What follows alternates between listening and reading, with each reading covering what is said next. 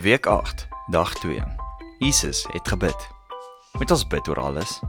Wat van die moeilike dinge wat met ons gebeur? Is bid dieselfde as praat? Jy moet ingeskakel bly vir hierdie. Welkom by ons Doksa Dayo Kids saam Rytyd, 'n familiepot gooi op die pad. Hallo, ek is Petro. En ek is Rowan.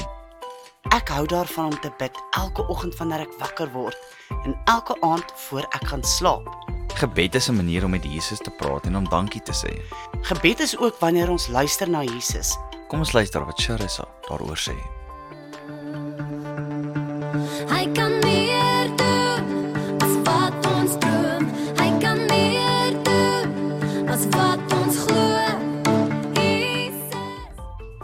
In Lukas 22, 39 tot 46 lees ons dat Jesus alleen bid om voor te berei vir die moeilikste tyd van sy lewe. Hierdie storie help ons onthou dat ons in moeilike tye kan bid en God vra vir krag om ons daardeur te kry. Soms mag jy dalk voel jy het nie krag om moeilike dinge te hanteer nie. Maar dis in daardie tye wanneer ons moet bid en Jesus vra om vir ons sy krag te gee om op te staan en die dag aan te pak. Nie net om die dag aan te pak nie, maar prys God dat hy ons sal help.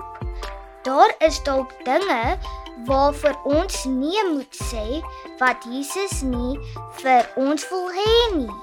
Wat sleg is vir ons. Ons kan hom vra om ons daarmee ook te help. In Lukas 22 vers 42 het Jesus gebid: Vader, as U wil, neem tog hierdie lydensbeker van my af weg.